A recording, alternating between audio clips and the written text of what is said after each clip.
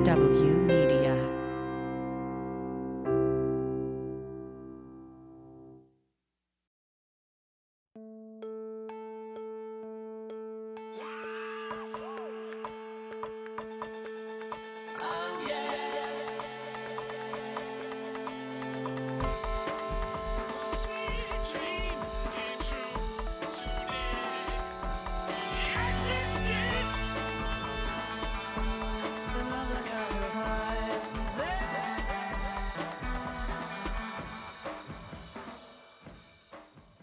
Welcome to One Sweet Dream, a podcast where we explore the dream that was and is the Beatles.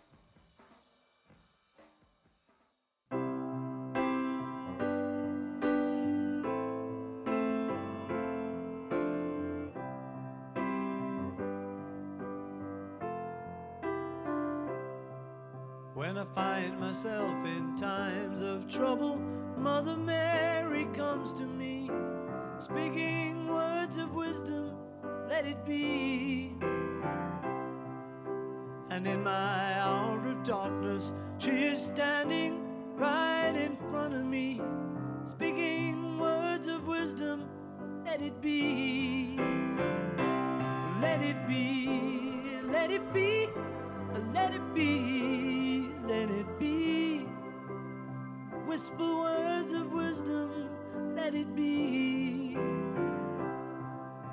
And when the broken-hearted people living in the world agree, there will be an answer, let it be. For though they may be parted. Hello and welcome to One Sweet Dream. I'm your host, Diane Erickson, and my guest for this episode is author and writer Rob Sheffield. Rob writes about music, TV, and pop culture and is a contributing editor for Rolling Stone magazine. He is also the author of multiple books, including Dreaming the Beatles, the love story of one band and the whole world.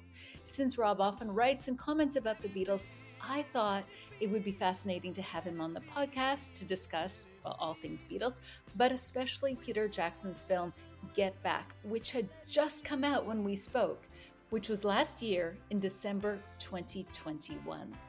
So without further delay, let's jump into my conversation with the delightful Rob Sheffield.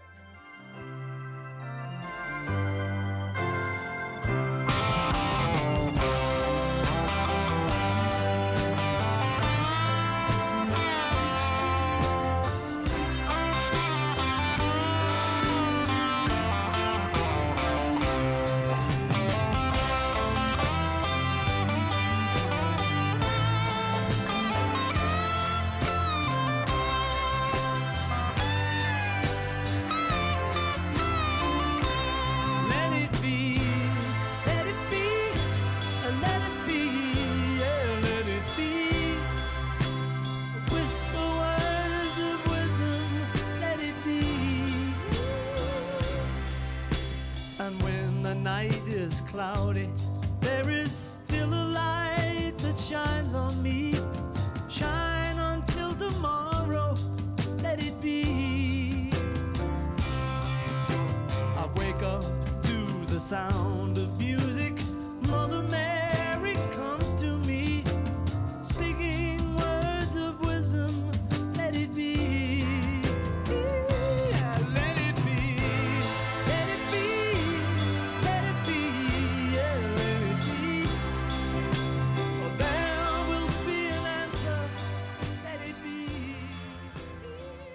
Rob Sheffield, I'm so happy to have you here today. Well, thank you so much.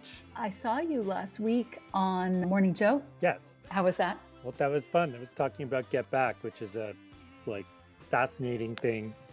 I mean, it's amazing to have so much of this after craving it for so long. Yeah. I enjoyed your piece on the breakup last year. I did something called the Breakup Series. Have you had the opportunity to listen to any of it? Oh, yes. Okay, good. So then if I reference it, you'll know what I'm talking about. But, we had the point of view that things were not as they seem. Things were different than the traditional narrative. And so it was really fun to see Joe Scarborough and John Howman going, oh my God, they loved each other. It wasn't what we thought. The Beatles were all good friends.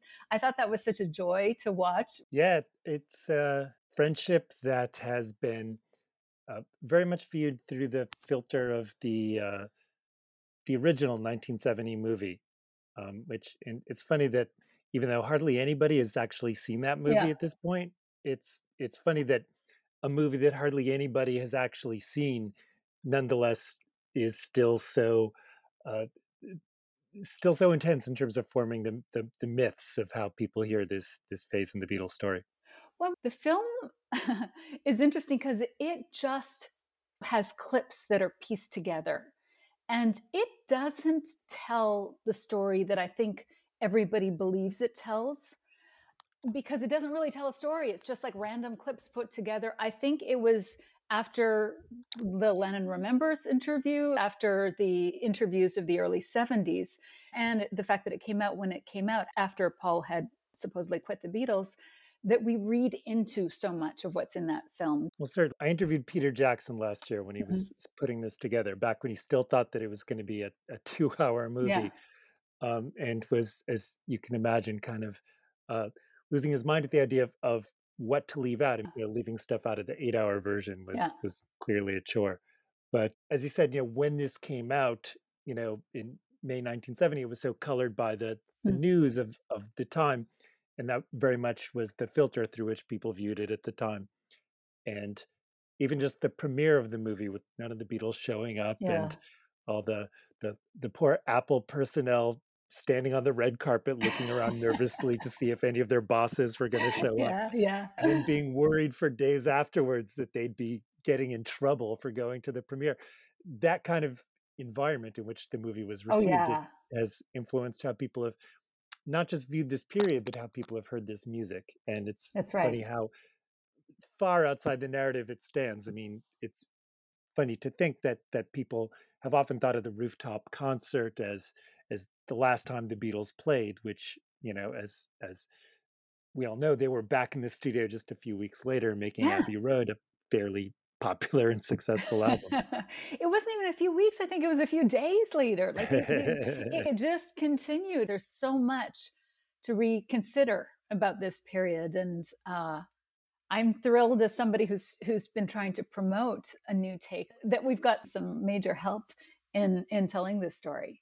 I take it from your write-ups that you're a big fan of Get Back. Yes, I love Get Back. What are your initial thoughts? I just it's so much. You can drop into any 10-minute stretch of it at random and find uh, treasures in terms of Beatle interaction that we could feast on for years. I feel like we're just beginning to watch this movie. Really, I've been through it 3 times and I'm Mhm. still finding things that are in the mix, just because it's an awful lot to consume. But it's definitely up close and just full of moments, musical and otherwise. Yeah, you're right. I mean, I had a really hard time watching it the first time because I listened to a lot of the Niagara tapes and looked at a lot of the footage. So, seeing his version of it was like there was a constant calibration in my mind about what was cut out and what was in, and, how things looked now that we've got the imagery versus what I had interpreted based on just the audio.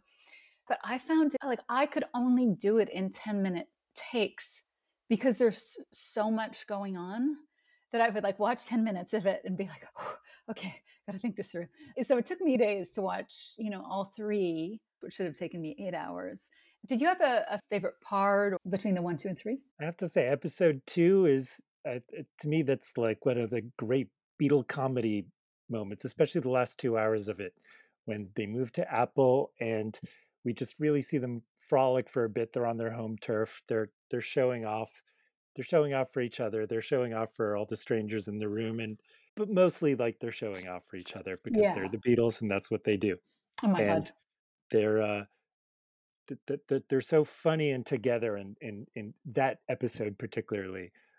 So I love the whole thing, but so many of my favorite moments are in episode 2.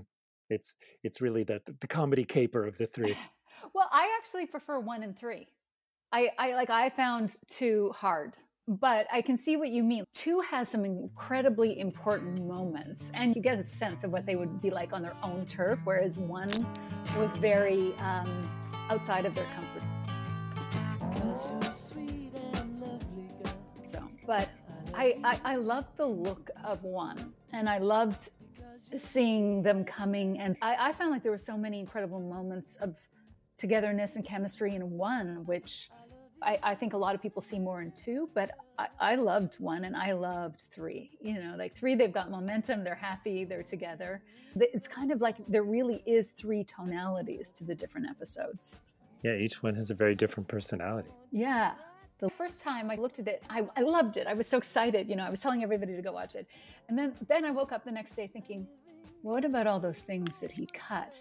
And, you know, this is not the truth. This is Peter Jackson's take. I know he says at the beginning that this is, you know, as close as they could get, but this is the truth according to Peter Jackson in the way that he sees it, which is his prerogative when he's making a movie. You know, no, he cut almost every single line we used. So, you know, there's some stuff that I'm like, oh, I thought all those things were important. So it's his point of view. I think it's a film. Of course, yes. So you've written a couple of articles, 24 Reasons We'll Keep Watching the Beatles Get Back Forever for Rolling Stone, as well as Get Back, Meet the Beatles Once Again, courtesy of the most emotional Fab Four doc ever, as well as you've written a book on the Beatles, Dreaming the Beatles. So in the 24 Reasons We'll Keep Watching the Beatles, you start with Maureen. I love Maureen. I am Maureen, you know?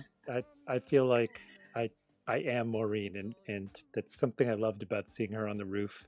You know, she's the only person there on the roof who's really excited to see this band and who's always been excited to see this band. And so I am Maureen. And when Paul says, thanks, Mo, that's it's so cute. One of my very favorite Beatle moments ever. Oh, me too, because Maureen met Ringo at the Cavern. So she goes all the way back with them. I interviewed Chris O'Dell, and Chris said that she loved Maureen. She got to know Maureen very well. That was one of her best friends. And you know, she just said that Maureen was so salt of the earth, like just such a cool woman. And she's kind of portrayed as a little simpler than the other Beatles in the way that Ringo is. But there's something like so deeply wise about both of them. Plus, she looks cool. I mean, her style is totally on point. I love the dark hair, dark liner. It's a good look. Yeah, I love that moment too where Paul goes, thanks, Mo. Because you can tell he wants the feedback from the audience. That's the essence of him. Also, you know, it's all men up on the roof. It's mostly men in the film crew. That's not why Paul McCartney got into music. He never in his life cared about playing music for men. No, he didn't. Never has. Never has. And, you know, when he got together with John to, you know, from the very beginning of him doing this, playing music for a roof full of men is not what he had in mind. And so, you know, you see, and it's the film crew, and you see a lot of people who are standing around, and they're all men, and they're nervous because they're on the clock. They're there for work. They're doing a job. They don't want to screw up. And nobody's really excited to be there. Like, Mo really stands out that way. And that's something about that moment is that, you know, put Paul in any situation and he will find like the girl fan. But that's why he does what he does. And he will be playing to them. Yes. Exactly. Great part of every live Paul McCartney show is when he does Hey Jude, and he does the sort of corny old showbiz thing of like, all right, now the men sing along, now the ladies sing along. And it's funny because, wow, he does not care about the men singing. When he does the na-na-nas at the end of Hey Jude, he has never wanted to listen to male voices. In his entire catalog as a songwriter, there are no Paul McCartney songs where he really cares what a man has to say, where he really listens to a man. Other than his father. Other than his father, exactly, his father. But then you listen to the part of Na Na Na where it's just the women singing Na Na Na Na, and the joy in his face is genuine. Even if he says those lines verbatim every night, he means it every night. He's Paul McCartney, and the essence of Paul McCartney is that the whole reason he makes music is to communicate back and forth, call and response, feedback with female joy. Yeah, and it's interesting about how when Linda comes in, he's clearly lit up, you know, in the first part when she comes and sits and is kind of his primary audience. I mean, he's totally peacocking for her. Peacocking is exactly right. And you could see, you know, this is, you know, he's normally showing off. He's Paul McCartney, but it's just really different when she's sitting there and he's like, "Yes, I'm going to sing another day," and "Oh, this is a little thing I've been working on, the long and winding road," and it's just it's so sweet, and there's something just so quintessentially McCartney-esque about it. He's absolutely showing off for her, and he doesn't care who knows it. Get back.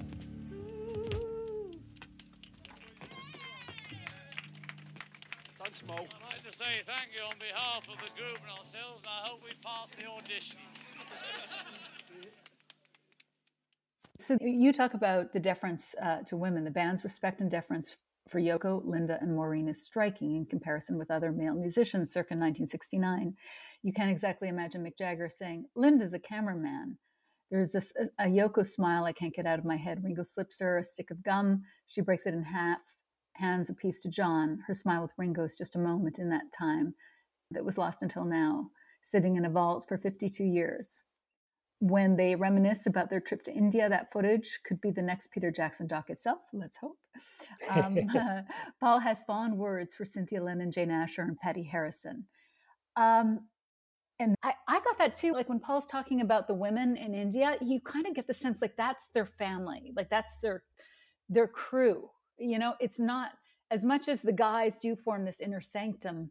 The women around them are accepted and important. I absolutely loved it when Paul called Linda a cameraman because, I mean, you know, ignoring the fact that it's a sexist term, you know, it is 1969, but the fact that he introduces her as an equal to Michael Lindsay Hogg, like she's a photographer, you know, I thought that was very respectful. And I like the fact that when they're working with Yoko, you know, John, Paul, and Ringo get behind Yoko, and actually they sound really good. So I loved your point about that. Yeah, it's a funny thing about both Yoko and Linda. People forget how famous they were independently before they associated with Paul and John. I mean, when Paul says Linda's a cameraman, Linda is one of the biggest photographers in the rock world. She's taken iconic photos of the Rolling Stones, Aretha Franklin, B.B. King, the Grateful Dead, in some cases the most famous photos of these artists. And you know, she already has her sort of own independent celebrity. It's funny. She's a bigger deal in her world than Michael Lindsay Hogg is in his world. Right. You would never know from the way that Linda carries herself, you know, in terms of arrogance. I love the fact that she just gets to her business. Another thing she and Yoko have in common, they're both New Yorkers, and they're both really brash and used to speaking their minds. You can tell that they're both holding back a bit around the Beatles, but you could tell that they're both very used to having an opinion and very used to chiming in with it. I mean, this wasn't new to me, but seeing Linda in the circle after the meeting, it was interesting how Linda was just like, you know, these were the dynamics that were going on. You can tell she and Paul are discussing this a lot behind the scenes. And it's not like Linda's just deferring to like, oh, I don't know what's going on. She has a point of view. You know, when she said that she didn't think that John actually believed the things that Yoko was saying when they met in a group afterwards. That's a very interesting point. Yeah. I mean, the difference between the two, like you mentioned this in your article, is that clearly Paul and Linda are Beatles fans. And she mentions they are watching Help. And I think Paul talks about the fact that they listen to Sgt. Pepper. And so from that, you kind of get the sense that Paul and Linda are going home and looking through these things. I don't think they're just watching it for fun. I think that they are watching it, maybe. But I think that they are watching it to figure out how the Beatles can proceed, you know, and they're kind of looking back. What did we do? How could we do something interesting and different? That's a major difference between what John has at home versus what Paul has at home, because Paul lives with a Beatles fan and John doesn't. You know, Yoko, frankly, would probably prefer John to be doing other things, although I don't think she's necessarily suggesting that he not do the Beatles. Yeah, I mean, obviously, you know, you're an expert who has analyzed this phase of the Beatles' evolution in extraordinary detail, um, and yet something that comes across in the film, just seeing their faces, is that Linda's very at ease with being a Beatle fan. I love just the casual way she brings up watching Help. I feel very validated as a Help fan. It's also very funny to see that, you know, the Beatles are very used to by now, Yoko and Linda expressing opinions, and you can see that the film guys are not necessarily used to uh, women expressing opinions, and the very uh, strange moment where Michael Lindsay Hogg wants to compete with her about which one is a bigger Beatles fan uh, shows his customary failure to read the room. Oh my God. He wins the prize for all-time worst ability to read a room. It's just like, there's one scene, sorry, this is just an aside, but there's one scene where they're talking about an audience and George is clearly saying like, well, let's just do it in front of a small group. And to me, listening, it's like, these guys are worried about playing for an audience. They haven't played for a while. I thought it was very clear that George is like, well, just like we could do it like a group, like just a small club. And Michael Lindsay Hogg is like, you should do it to the world. It should be for everyone, and it's like, stop stressing them out, Michael. You want them to do this, don't you? Like he was so bad about figuring out what they needed to hear. Absolutely. And they'd answered his questions. Paul, the very first day, told him that they were not interested in foreign travel because Ringo didn't want to do that. There's a beautiful moment just of Beatle brotherhood and loyalty right there. Yes. For Paul, that settles the question. Ringo doesn't want to do it. They tried traveling with Ringo. They went to India last year. Ringo was a good sport about the whole thing. Ringo didn't like it, so they're not going to do that to him again. Yeah. And it's very touching how Paul is just, very inflexible on this point. And I love the way he puts it to Michael Lindsay Hogg. It just, I think you'll find we're not going abroad, actually. Such a beautifully Paul way to put it. But, also, Paul answered the question and gave you a very clear idea of what he wants. Paul McCartney is not the sort of wishy-washy person who's not sure about what he wants. If he has a clear idea of what he wants, he's going to tell you. And he does tell Michael Lindsay Hogg he wants to stage it like Around the Beatles, which, yes. would have been a fantastic way to stage it. And he's just not listening to Paul telling him very clearly what Paul wants.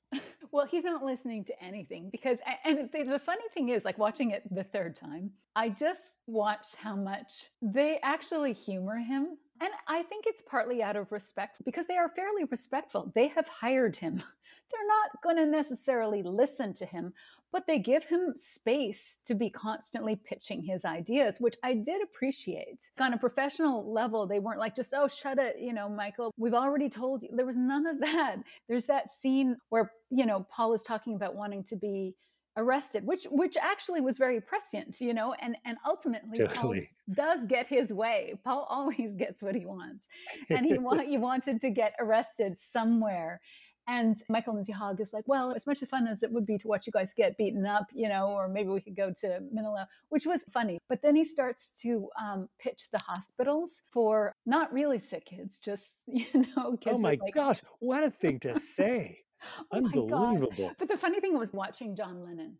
Like John Lennon kind of looks a little bit incredulous, and you can see slowly he gets a smile, a very soft smile, when he's just like, this is nuts. But he starts to think it's funny and it's so cute, and eventually he comments, no, an orphanage is probably not what we're going to do.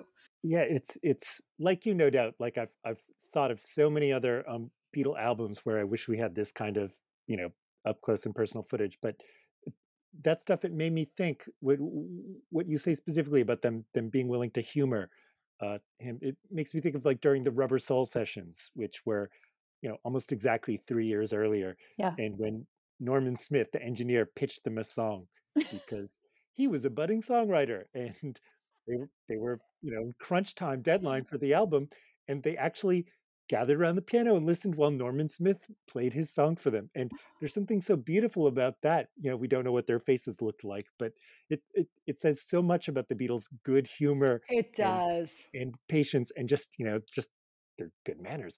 Just that they were willing to humor Norman while he sits around and actually pitches the Beatles a song for their album. I mean, that was a bold move on Norman's part. But I think you're right. Like we see that even with Magic Alex, like these guys are decent guys, and like you said, they've got good manners and there's something very sweet about them.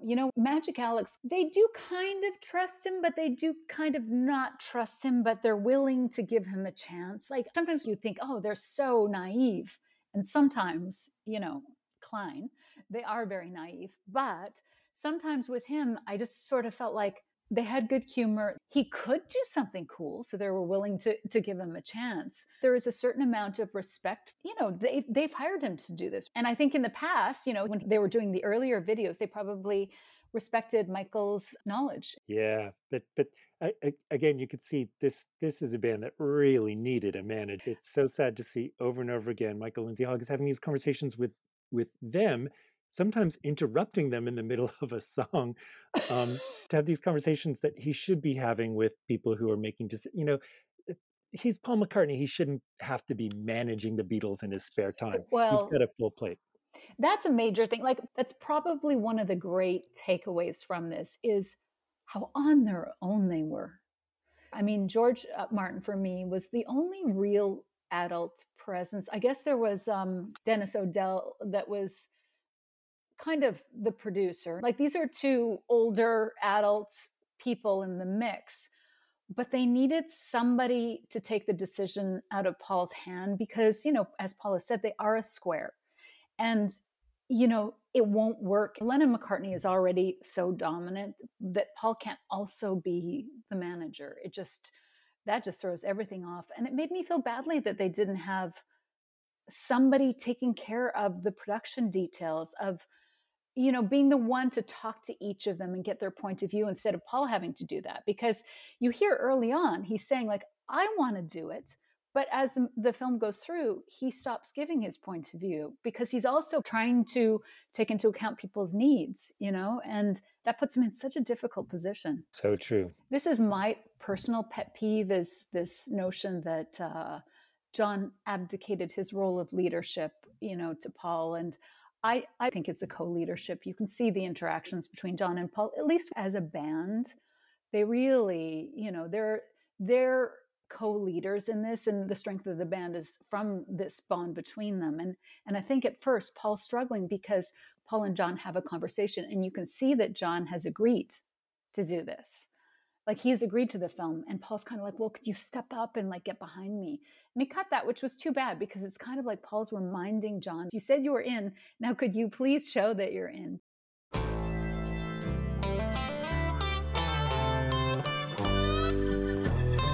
All through the day, I'm in mine, I'm in mine, I'm in mine. Now, I found George and Ringo to be actually fairly good sports at first. I kind of would have had the sense that they were going to show up and be like, oh God, Paul's project. But I thought they were really game. Yeah, definitely good sports. You can see the toll it takes on George, of course, as you've studied in detail. Ringo's a good sport throughout. I don't know if Ringo didn't want to be there. Like, I think Ringo loved it. Ringo was game. I think Ringo wanted to play and wanted to go on the roof. And I think the dynamics weren't quite right for George's needs at first, but I was surprised how willing and active George was when he first came in. Yes, definitely willing and active, and super reasonable, and has thought about the diplomatic way to present his changing position in the music world, his changing sense of himself and his mission as a musician. And the way he presents this really plainly to the others who just don't have the ears to hear it. And you could see that, George comes in with a lot of optimism. You could see it in his face. Yes, that's what I mean. He comes in with optimism. I think he thinks now it's going to be a bit different. White Album was a bit better for me. Now I'm even stronger. Yes, and he explains it. It's really beautiful how diplomatic he is. Under a certain amount of exasperation would be certainly understandable, but he's thought about how he wants to present these new songs to the group. He's thought about how he wants to present himself as a musician. He's thought about the other musicians that he's met and played with and gotten to know, and how his strengths really stand out, and what strengths he doesn't have and what strengths he does have. Yeah. And he's really optimistic about, and he should be optimistic because it's very reasonable for them to see it that way, and yet they just don't have ears to hear it from George at that moment. I don't know if they would have ever had the ears to hear it from George. the Lennon-McCartney partnership had been going for 12 years by this point. I don't know. Although, again, this is having watched it for the third time, I saw the Paul-George relationship a little bit differently the third time, where I thought Paul was more responsive to George than I did the first couple of times. You know, he does come and listen to George's music. He's like a magnet. You know, somebody else said this, but I thought it was a wonderful point. Like, Paul's like a magnet to music. Like, if there's a song and it's good, he's going to come and just like physically like be hovering. And he does that every time George brings in. He does get close to George and listens. The problem is that he still prioritizes anything John does over George. And George is hot at that time. You know, George is writing a song a night. But, you know, here's something I was thinking is that, you know, it's unfortunate that they didn't quite have the ears for George. But on the other hand, to cut Paul some slack, I think it was really critical for Paul to support John. You know, there's a lot of additional context that plays into what's going on in this whole movie that we don't necessarily know. But we know that Michael Lindsay Hogg refers to the wound. There's a wound between John and Paul. So something has happened between John and Paul. And John says, yes, he wants to fix it. But there's something that's going on between them. And John is going home and taking heroin at night. So as much as John, you know, develops and gets more and more full of life and stronger as the film goes, he is still going home and doing heroin. So I understand Paul's loyalty to John to try and get John back to feeling good, you know, whatever he had to do. Yeah, but also because Paul is so much more demonstrative emotionally than John at this point. So I think that as you said, people place so much of the burden on Paul's relationship with George rather than John, and you know John's refusal to play on George songs, even on Abbey Road, you know, and that there is a certain sense of George wanting to be accepted by John in a way that John wasn't able to accept him as a musical partner. Yeah, well, that's interesting because I have seen people are saying that, oh, well, you know, John was actually much better than Paul was with George. But I think that Paul and George have their own relationship that, you know, because I'd like to do some episodes on Paul and George. And so I was really watching them, and I think they've got more of a relationship than people recognize. You know, George is actually very supportive of like, Get Back. He wants to get back to be their single. He suggests every little thing. You know, he asked Paul for help on his song. He comes with ideas for The Long and Winding Road. And Paul does actually show up, like in reality, Paul delivers. He shows up for George's songs and does a great job on them.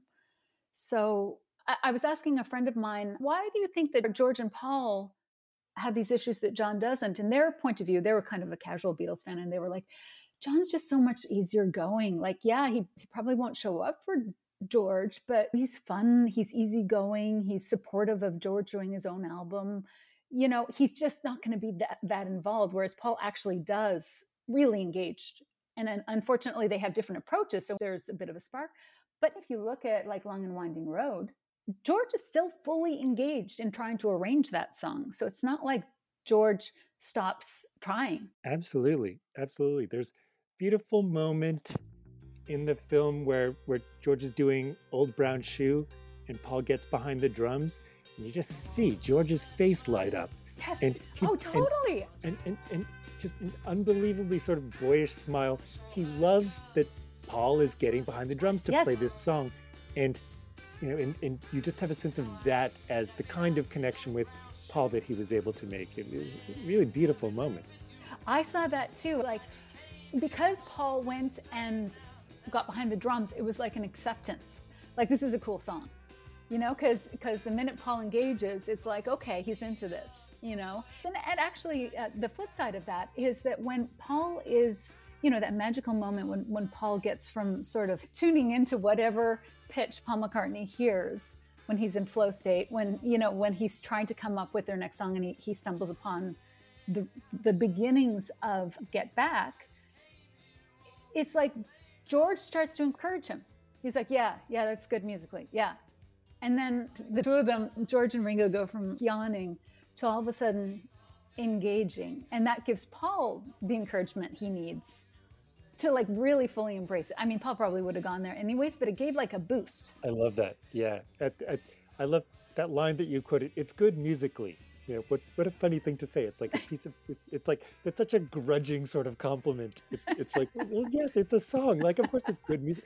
But as you can see, I mean, the transformation in George and Ringo in that moment is just like, just so unbelievable to witness that, George is yawning in Paul's face and very ostentatiously yawning. He's not only not making an effort to hide it, he's really like, Paul, do we really have to go through this right now? Like I haven't had my tea yet. Yeah. Ringo's rubbing the sleep out of his eyes. And you can just see the moment where George suddenly hears it. And he's like, yes, this is a song. And he starts to play. And suddenly, like, the yawn is a 1,000 miles away. Ringo starts doing those hand claps. It's just unbelievable, incredible moment. It was. And then John comes in, late, and he's kind of like, wait, what did I just miss? You can see he kind of looks sheepish when he picks up his guitar, like, well, okay, what is this song now? You can't leave these three alone for like 10 minutes, John. Snooze, you lose, yeah. Yeah.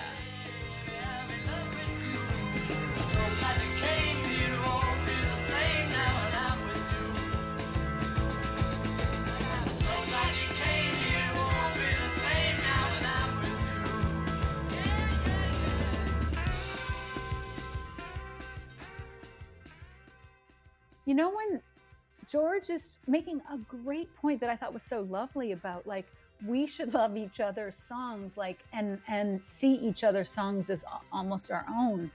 And I think the problem was, like, Paul is kind of like, yeah. And I think the problem is Paul and John see each other's songs that way. Like, that exists between them. I think at least until 1968, John and Paul saw each other's songs like this. I think there was some kind of fracture where they start, especially John, starts to take ownership of his songs at that point. But you can still see there's such a team at that point.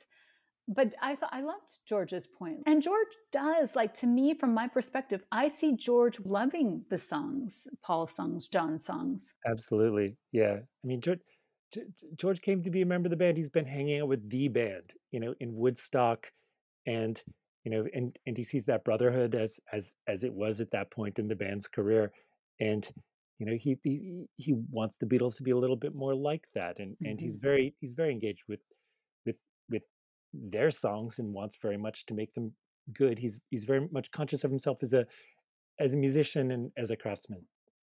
Yeah, the thing is that you see in this that the Beatles are a family. They have all the family dynamics.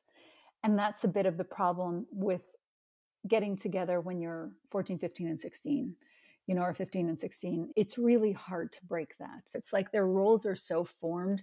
And that's, what some of these other bands don't have, where they actually met when they were a little bit older. And I don't think that Lennon and McCartney could have ever broken Lennon and McCartney. Like, part of what makes the Beatles so special is the axis of Lennon and McCartney in combination with Ringo and George. And I'm not saying that any one of them is more important. It's just like that was part of the original chemistry of the Beatles. And so that's probably an underlying issue that would have remained. Absolutely.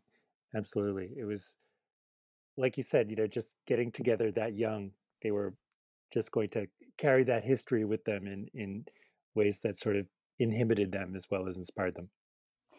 I wanted to go back to a point that's kind of relevant to this, that when we were talking about, like, the tone deafness of Michael, we can return to this topic many, many times because, it's so prevalent throughout the film. But I actually found Michael Lindsay Hogg sweet, and I thought he was tone deaf, but he really did love the Beatles and he was trying to do a good job for them. He just kind of couldn't because he was so tone deaf, and he came up with this terrible edit. But again, I kind of don't blame him, because apparently he had to do re-edits according, there's too many cooks in the kitchen, which is how you end up with a terrible, terrible film. But anyways, there's that scene after George leaves where Neil says, well, Lennon and McCartney, you tried dealing with that for a few months. You've got Lennon and McCartney on one side, and George Martin is agreeing, saying that, yes, they are a team. And then George is entirely on his own. Can you imagine how impossible that would have been? Because no matter how much John and Paul are disagreeing, they're still Lennon and McCartney. No matter how much they fought or they had issues, there's still that bond between them. And it was interesting to me that Michael Lindsay Hogg was like, well, yeah, but they're not really, writing together anymore. And then George Martin says, yes, but nevertheless, they're still a team. And then Michael Lindsay Hogg stupidly says, he's like, yeah, I know for publishing and on paper. And it's like, Michael, are you not even watching what you are recording here? Because you see John and Paul crafting all the songs together. They bring Give Me Some Truth. They clearly have talked about I've Got a Feeling. Absolutely. They're working together, but there's the sense that they're working together during the day and then they're going to their separate homes and watching TV.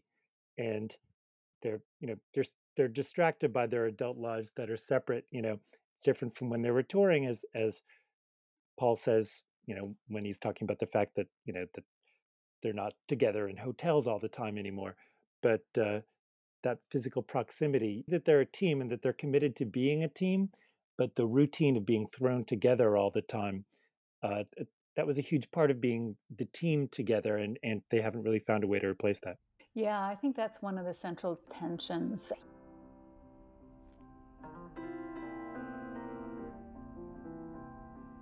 Well, let me take you down, 'cause I'm going strawberry fields. Nothing is real. I need you on the strawberry fields forever. Now let's record it all. You mentioned in your article the very sweet and important little clip where Paul is playing Strawberry Fields Forever. And I love what you wrote about it, that is really touching to John. And from what we know about John, John's songs are so personal to him. And so when Paul or John play each other's songs, it's incredibly important. And so you highlighted the fact that John is looking down, and I talked to somebody else and he said, well, I was looking for John to react, but he didn't. And I was like, oh, I think John was reacting. I think he was like glued to listening because they're communicating. It's really kind of an amazing moment. John is practically crawling into his guitar to try to hide from Paul. He's facing away. He desperately doesn't want Paul to see his face. He doesn't want anyone to see his face. Even Yoko, who in that scene very beautifully, she's picking through what is clearly an empty green bag. She's like, oh, I'm looking for something in this bag. No, she's not looking for anything in this bag. There's nothing in the bag. But she's definitely like, she's like, John, you're just not going to hide behind me for this moment. And you can see that John, very much is physically cowering from this moment and cannot look it straight on, but he is playing along and he's hearing it, and it's meaning a lot to him. And Paul is also putting a very McCartney-esque, there's that wonderful little piano frill like Strawberry Fields, and he's really like engaging with this song. Yeah. And he knows how personal this is to John. It's just a beautiful moment, and it's really touching to see how John is just kind of overwhelmed by it. Yeah, I think that when Lennon and McCartney play each other's songs, it's a really big deal because they're speaking to each other through each other's songs, So the fact that Paul's playing this, they are communicating. But to tie this to what point we're making, I did an episode where John gives an interview 3 days after his divorce, comment where he talks about their partnership getting false when they stopped traveling together. I think John kind of needs to be all in with the person that he's with, Absolutely. They slither wildly as they slip away across the universe.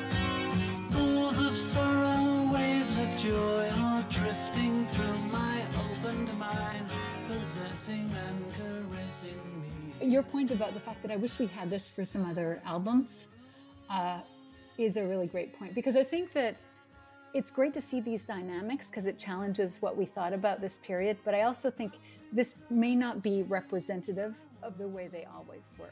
As we know, every single album they did, they ended with this kind of deadline craziness, and that they had to do it that way. They did it that way in the beginning when they had to, when they had no other choice. But even when they had unlimited studio time, they still always ended up crashing out the album at the last minute like Right. the night before it was due.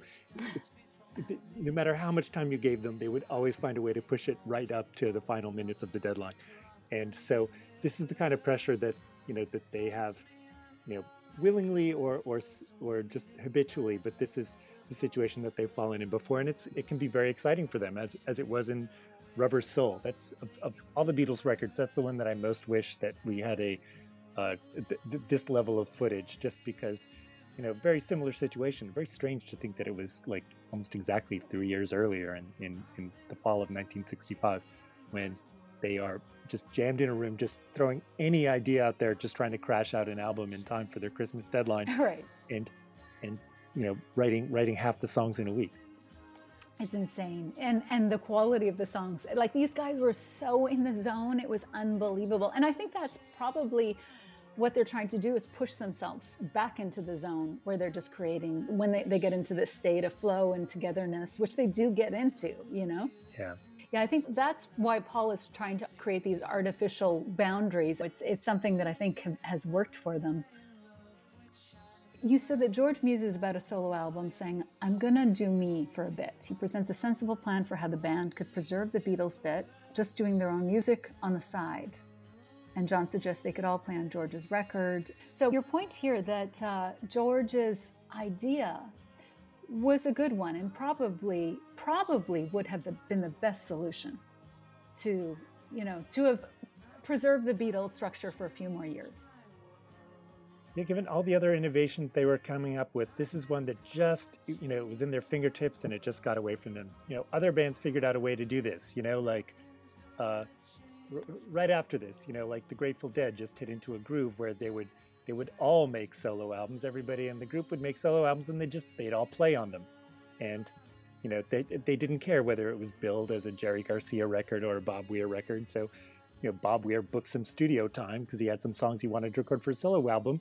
And he told the other people in the band, and they said, well, I'm going to play on it. And it ended up being everybody from the band playing on the album, but it was just billed as his album and it was his songs. And that's a solution that could have worked for the Beatles. I mean, that became kind of an ordinary thing for bands to do, in the 90s, the Wu-Tang Clan, they put out, so many solo records, and it was all of them. Everybody in the Wu-Tang Clan ended up making solo records, and it was the same guys like on every record, but it was just, everybody had the outlet for their songs and for their vision that they needed. And the Beatles were this close to getting it, and and they just couldn't make that happen.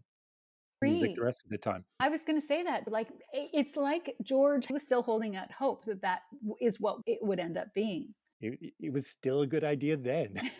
It was still a good idea. It's too bad. I think, if there hadn't been Klein, they probably could have done that, because Paul didn't really mean to quit. John, once he's had his 6 months of fun with Yoko, he's checked into Janov. We used a quote from Derek saying that if Paul came back and said, I want to do it again, John would have. So I think that conceivably would have been, that would have been a great thing for them to have done if they could have worked it out. Absolutely. In which Doris gets her oats.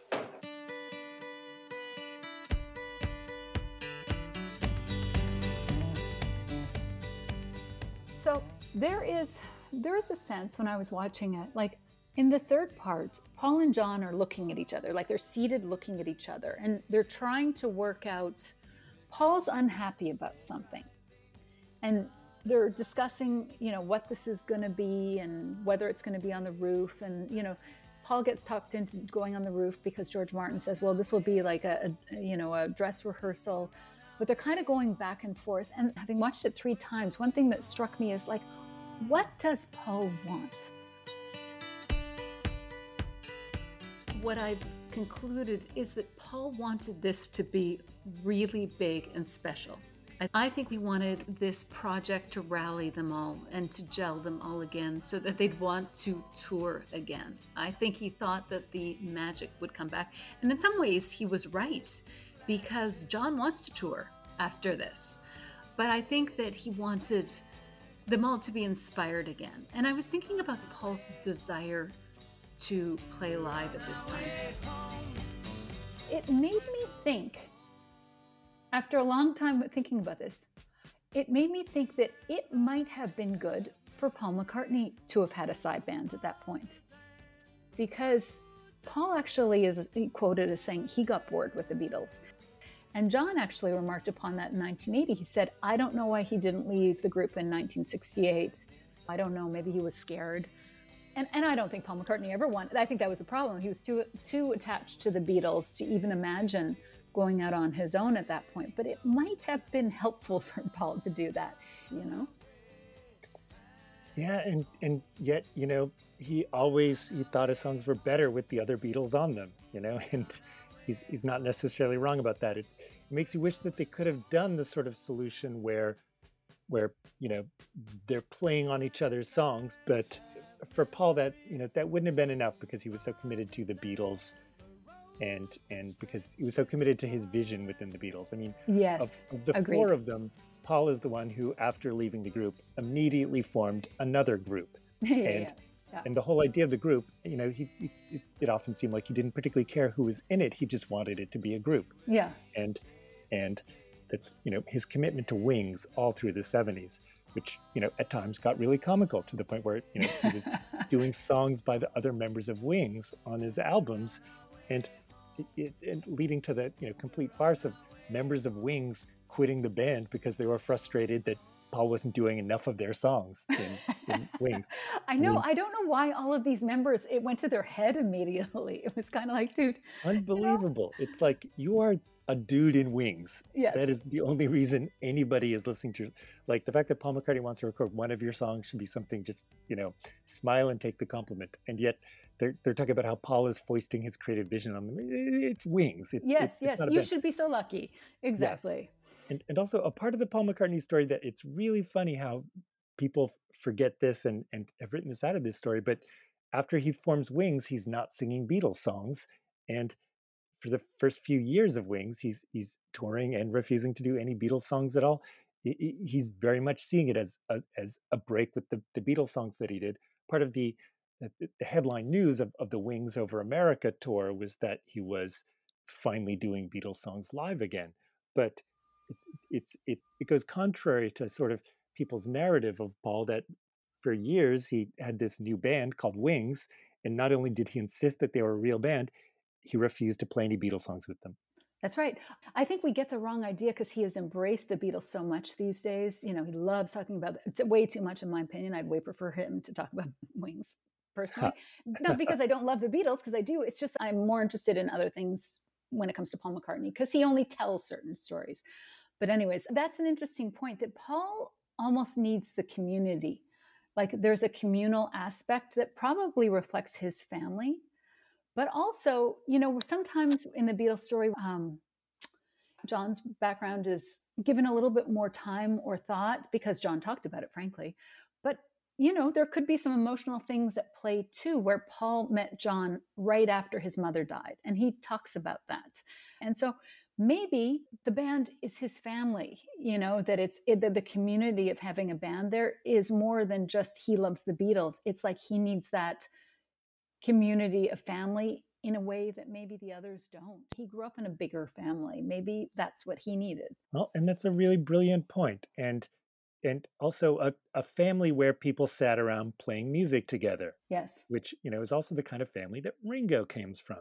Yeah. And it's interesting that the two Beatles that we think of, the ones who kept the team spirit going, certainly like since the tragic deaths of their bandmates, they're very committed to the all together now aspect of the gang image of the Beatles.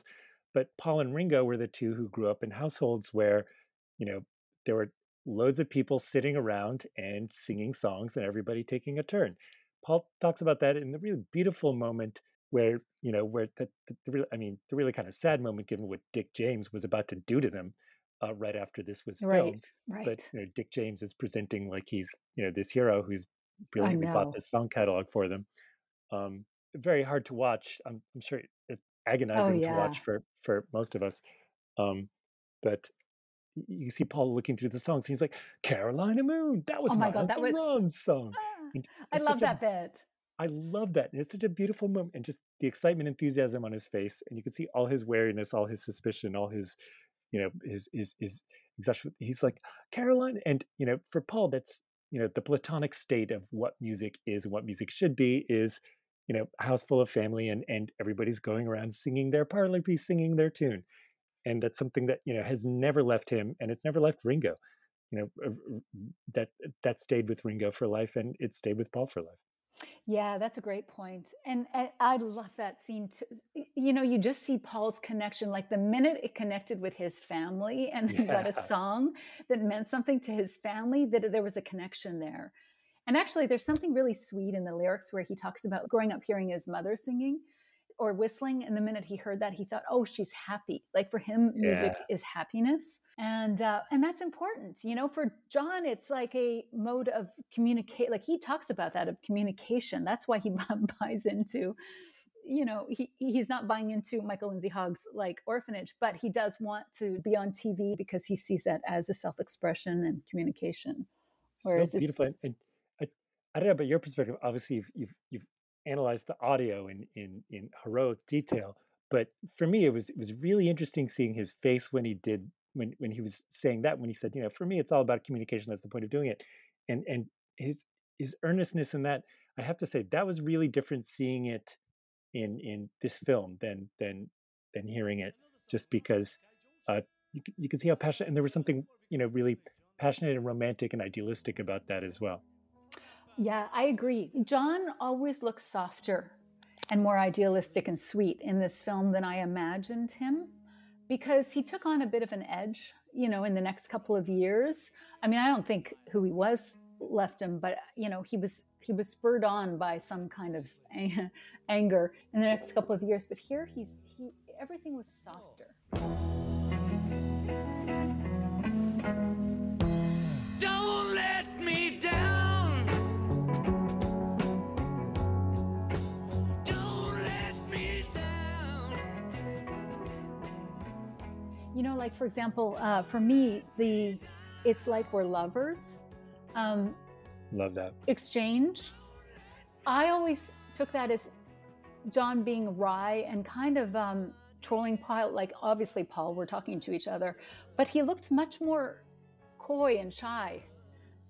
One of the things that I noticed is that every time John's really self-conscious, he plays with his hair.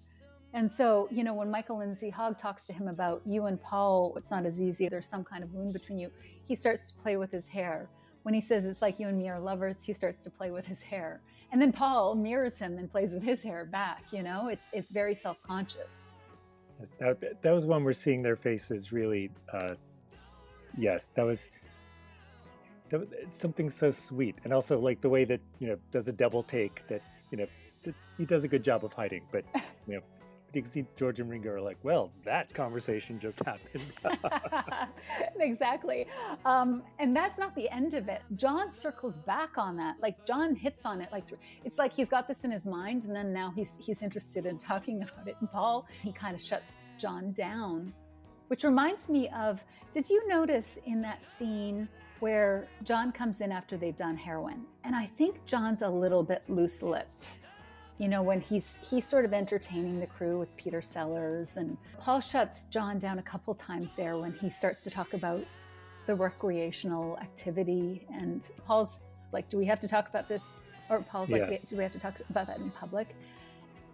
And then John starts quoting songs back, like, I feel happy inside, I can't hide. And then he asks me why, and I'll say I love you. Like, I think John is communicating through lyrics often. And Paul changes the subject again there. And I think that they're speaking to each other often with lyrics to remind each other of the connection between them. And I sort of think that John may be a little bit more attuned to some of this stuff than Paul, because when Paul kind of zeroes in, like, there is a message, there's a connection between all of these. And it's like, yeah, Paul, we've got Hey Jude, Don't Let Me Down, and that leading to Don't Let Me Down.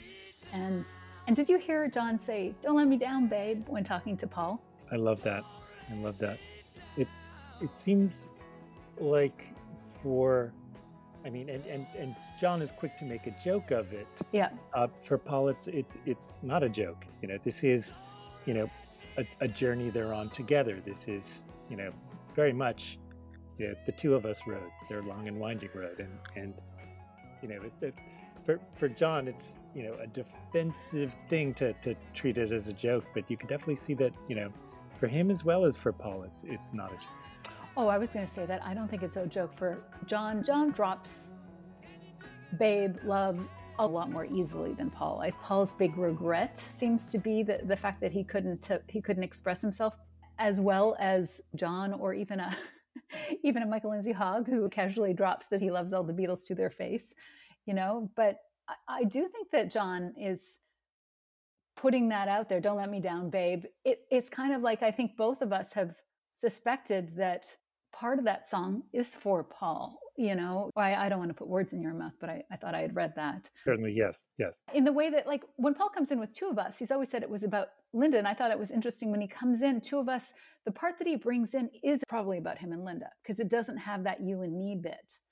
But then that develops, through this period. He brings in this extra middle eight bit, and that is John and Paul, Another Quarrymen original. So sweet.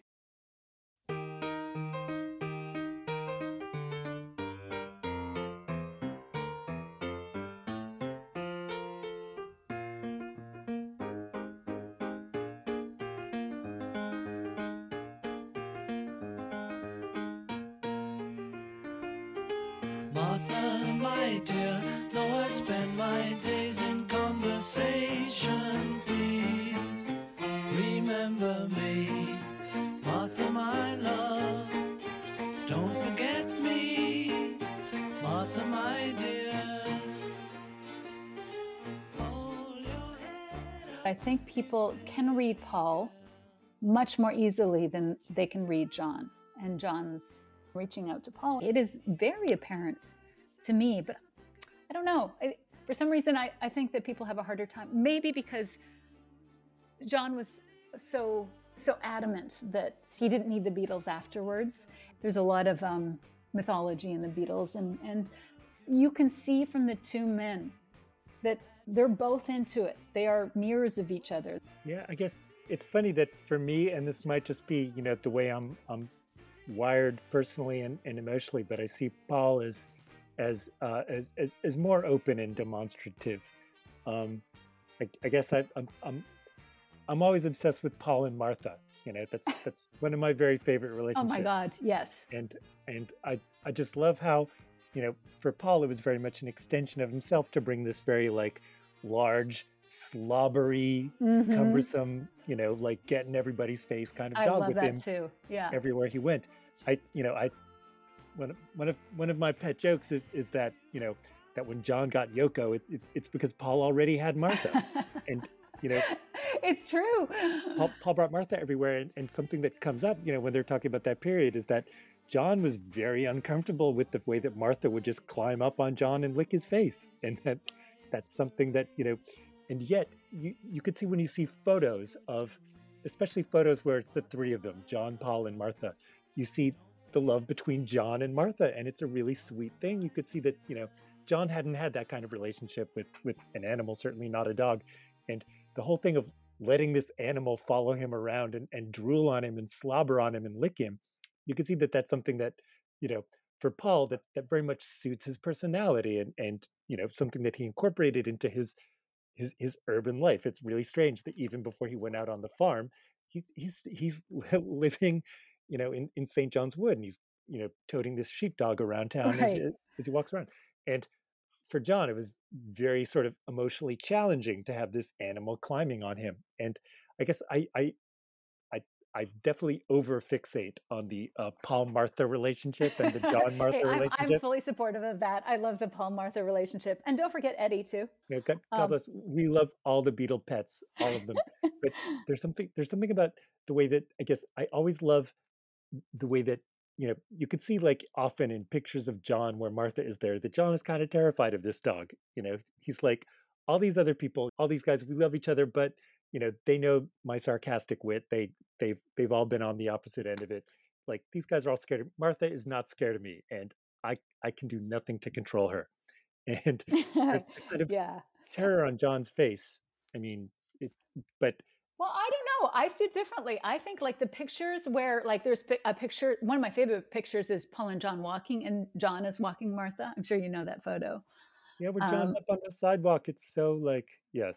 and the picture of them when with all their, in 67, where Paul and John are both like holding their child Martha, they've I each love, got, yes. I love that photo too. It's so cute. I don't know, like Paul even remarks upon that in Martha, My Dear, in the lyrics about how John became physically more demonstrative at that time because he saw Paul. I think that there's two things. One, Paul is used to big families and probably more outwardly affectionate, especially, I think he's allowed to be affectionate with children and animals. That's my point of view, is that Paul, there's a proper place. I love the fact that Paul takes him everywhere. He's conducting an orchestra, Martha's beside him. And so that's part of, like when people talk about, well, isn't it strange that, like that John kept bringing Yoko to rehearsals? And I said, he was just, as he so often did, he was just copying Paul, because Paul already said, like, yes, exactly. Like, I'm gonna conduct an orchestra. Of course I want Martha My there. buddy, my best Yes, buddy, yes. exactly. And I think very much he taught John that that kind of emotional bond was something that could be incorporated into your daily life rather than something that was, tucked away at your estate in Kenwood. And so I think that there's a certain thing about the Paul and Martha relationship. I mean, it certainly comes out like in the beautiful moment where he's just playing that song by himself in the studio, and he's sort of like lecturing one of the crew guys about this is, how you write a song at the piano. But Which in no way explained anything. I love that. Oh my gosh, I love that. And it's a beautiful moment. You could tell like the crew person is like, I'm not a musician. I don't know why Paul is telling me about writing songs. I'm never I going to write a agree. song in my life. And I loved his takeaway, buy a piano. That was Yes, hilarious. that was so great. That was so great. I hope he did. But there's something about the fact that Martha, My Dear was his song in that moment. But I guess I think of to go back to your original point. I think of Paul as being sort of more out there and more vulnerable, certainly emotionally uh, than John. But it's just, I guess it depends what your personality is like. But I guess I tend to see where Paul is going emotionally, I think a whereas lot of people do. I think yeah, a and I lot of see. people do. His eyes are so expressive, but I think John is more out there in terms of he's more verbal. I think John is much more verbal about what he needs. Uh, and Paul can't quite communicate. You can see Paul struggles to communicate constantly, except magically through song, he can all of a sudden communicate. But I think John is better at communicating. And also, again, John is going home and doing heroin. John's not happy, whereas I think that you might look at this and think John is happy. And it's interesting. One of the quotes that we use constantly in the breakup is that Cynthia says, "You need the Beatles more than they need you." And you can see John actually does better as the time goes on. He looks better. He gets more excited. I think it's good for him to have the Beatles around. That's Absolutely. his little family. And he remember there's a quote in Hunter Davies' book about he says that, I need to see the Beatles to remind myself of who I am. Like he almost, Yeah. He needs them. Even something like Dig a Pony. It's like, all I want is you, but everything has got to be the way you want it to. It's like, that's, again, I'm not suggesting that there's anything lustworthy there, but I mean, who do those lyrics apply to? I sort of feel like these things are coming out unconsciously with these guys.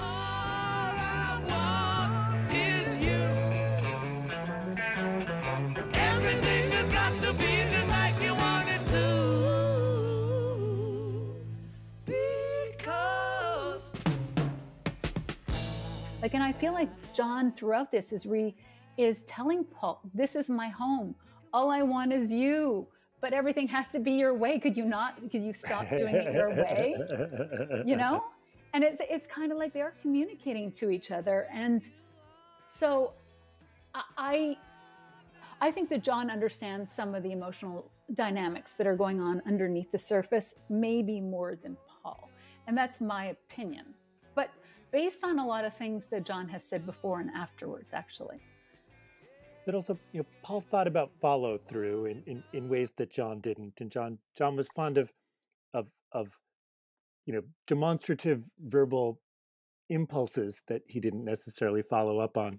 Nope. And like for instance, like saying he wanted Billy Preston to join the band, Yes, which is yes, a great moment. And Paul's the one who's already thinking in terms of logistics, like, yes. okay, this is what John wants today. Is John going to feel this way next week? And of course, as we know, the Beatles made a record that summer, and Billy Preston played on two songs. Yes, yes, yes, yes. John was not deeply committed to having a fifth Beatle Oh, apart. absolutely. I completely agree with you on that. Everybody's like, well, everybody else was cool with having Billy join. And I'm like, of course they were, because they wouldn't have had to have dealt with it, Like Yes, Paul's thinking 8 steps ahead. That would never have worked, by the way. Never in a never. million years. And I've been kind of it's funny since the movie came out and everybody's like, oh, they would have stayed together if Billy Preston joined. And um, I hate to be that guy, but I'm like, they did make a record a few weeks later, and Billy Preston played on two songs. Right. Like they definitely, if they wanted to work with him on an album, they certainly had an opportunity. But you know, John's whims and moods, which were very much a part of driving him emotionally. Um, there was something that Paul was used to being wary of. It's a typical couple dynamic where like where they they balance each other's extremes. Yeah. Oh, you had a point about the very cool little duet between John and Billy about "I Want You" and "I Have a Dream." That was awesome, but Love that that. was actually another bit that Peter Jackson cut out. Is that when Paul walks in that day, John's really excited to talk to him about this dream that he had last night. He walks in and he says, "Hey, did you dream of me last night?" And Paul's like, "No." And he said, "Oh, I had a dream about you. It was a very strong dream." And then he says he and Yoko both had it. And he's like, "It was like I was touching you. It was so real." And like it's George or Paul say something like, "Well, nothing sexy, right?" And again, they're very aware of the cameras. And John goes, "No, no, no, no." Hey, did you dream about me last night? Very strong dream. We both dreamt about it. Amazing. Different dreams, but I thought you must have been there. I was touching it. Felt the sexy contact. Don't worry about it. Nothing to worry about.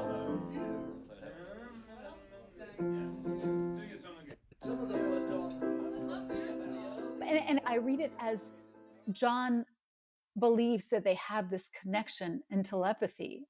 And Jackson cut a lot of John's more provocative statements like this.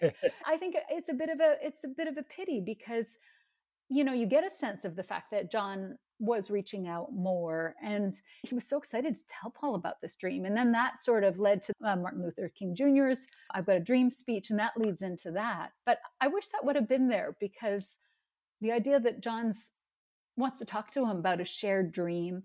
And something else that Peter Jackson also cut out was that Paul, when he's talking to Neil earlier, says, "I know why John's not speaking, but we don't have the telepathy that he wants." Or, this is a paraphrase, but he's saying, "We're not there yet."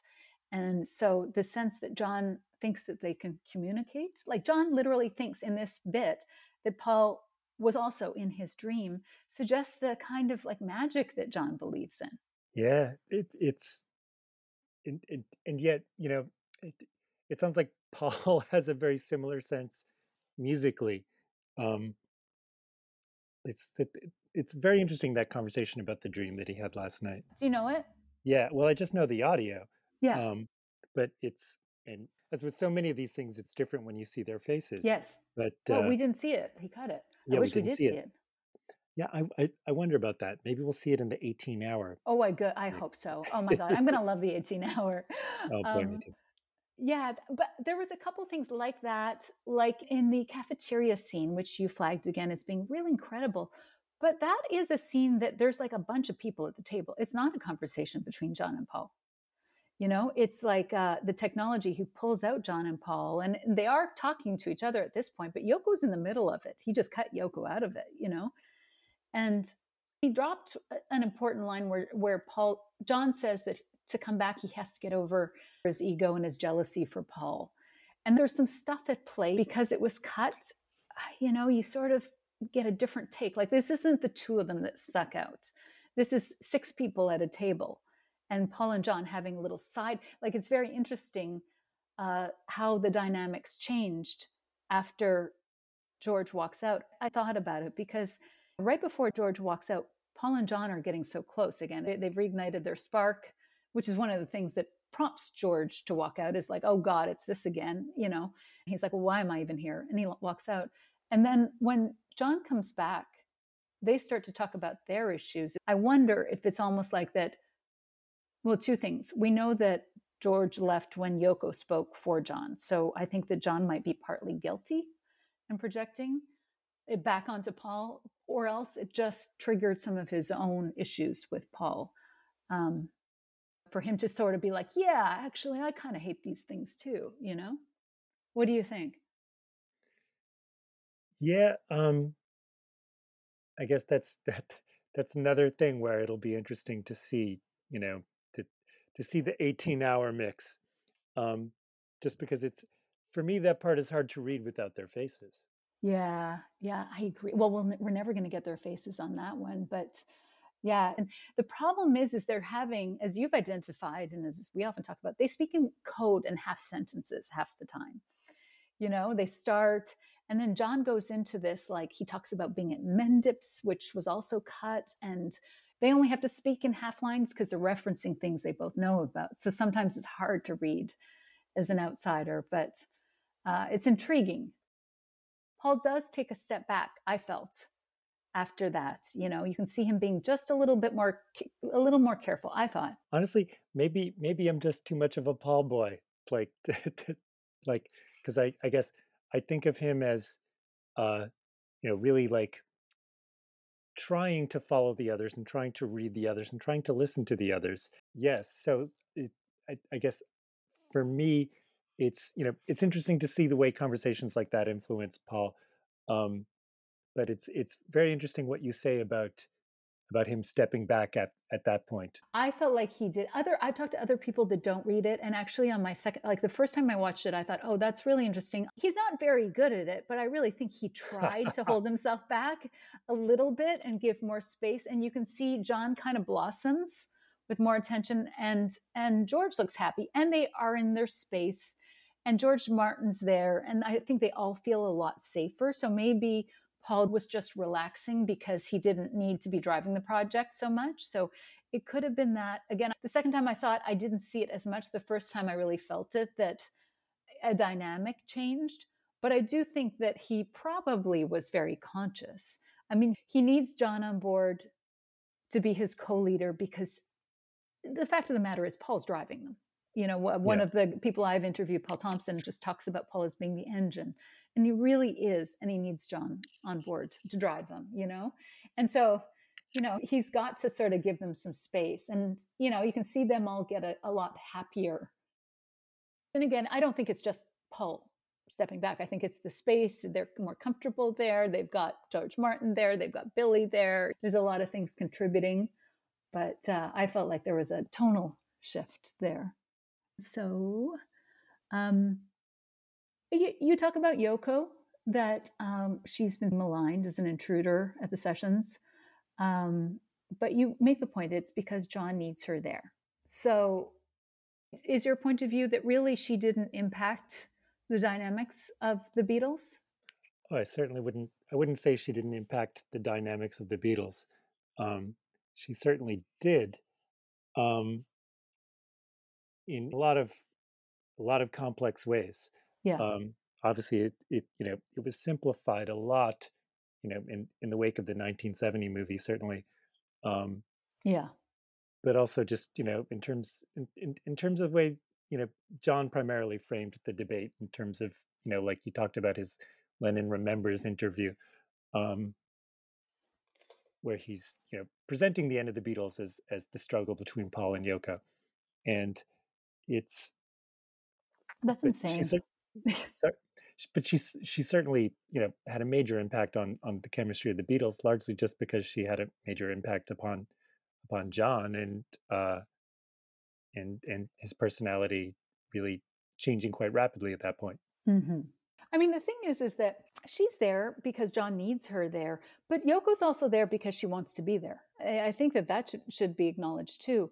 she's not being dragged to the session. She wants to be there. You can see her constantly reaching for John and making sure that she's right in there. I'm sure it's reassuring to have her there. But have you ever read her audio that she did in the studio in '68? It changed my opinion about Yoko. It's not like John dragged her. She was very much a part of being there. And reading that made me realize how into John she was and how possessive of John she was. And so, I think on both of those, on both Now of she their wondered parts, if there was something going on between John and Paul. right? I mean, she she picked up immediately the feeling, and so she gets the fact that Paul is an emotional threat. There's a lot of stuff going on there, and I think this is interesting because you can see by this point they're trying to accept her, and she's not disruptive. I do think that Jackson has cut out some of. She wasn't quite as quiet as she appears. There's a little bit of a whitewash there, but for the large part, I think for in general, she wasn't particularly disruptive or anything, except for the mind games that was probably playing on Paul. There's a lot we could talk about with that, but Well, as Paul says, and it's wonderful to finally see his face when he says this, a moment that I know you have, you know, studied in great detail and the audio, but the great moment where Paul is kind of explaining to everybody he's sticking up for Yoko, and he's saying, yes, like everybody has to get over whatever issues you've got with Yoko, you've got to get over them. And it's really amazing that Paul is the one who's stepping up and saying this. And I love how he says, "Yeah, they're going overboard, but John always does." yes, And yes, it's such a beautiful way yes, that he says that. And also, you could see in that moment, he's Paul McCartney. He is the romantic of the Beatles. He loves a love story. He's the guy who wrote Here, There, and Everywhere. He's the guy who wrote And I Love Her. This is Paul McCartney. Nobody loves a love story more than Paul McCartney. Oh, And I think John does. I think John's the bigger romantic. Just my opinion. But I would say there's a good competition between those two. But I do love that too, that he seems to, throughout his life, he seems to embrace the John and Yoko love story. Like, I don't think he has any problem with John and Yoko as a couple. Well, no, and also he was the one who, cultivated a relationship with Cynthia, Yeah. he's the one who, wrote the Beatles' biggest hit, driving to see Cynthia after the divorce, which is the kind of thing that, it's one of the many strange things about the Paul story is that, that he's just like, this is his day off. He's Paul McCartney. It's 1968. He Yeah. could go literally anywhere. He could, knock on the door of Buckingham Palace, or, he could go to Saint-Tropez and That's right. drop in on Brigitte Bardot's, Yeah. chateau. He Yeah. could, but, and what he's doing on his day off is going over to Cynthia's house. Yeah. And this is a mind-blowing detail that he never treats like a big deal in the story. I happen to think it is a big deal in the story. Adult men, like with Paul McCartney, like his wiring as an adult man is really different from adult men of his era, but also adult men of my era, or adult men of the modern era. It's just really his emotional openness, and it's funny that I'm not at all disputing what you say about John being the romantic, Mhm. or John being romantic, but um, there's something about Paul and his connection with Yoko and his connection with Cynthia that is uh, that for me personally, individually as a Beatle listener and Beatle fan, is something that I've spent my whole life trying to figure out, and I'm no closer than I ever was. But Get Back is full of moments like that. That seeing the Beatles interact emotionally, it's I What guess what intrigues you, just out of curiosity? What are you trying to figure out? I guess I'm just trying to figure out like Paul McCartney's emotional openness.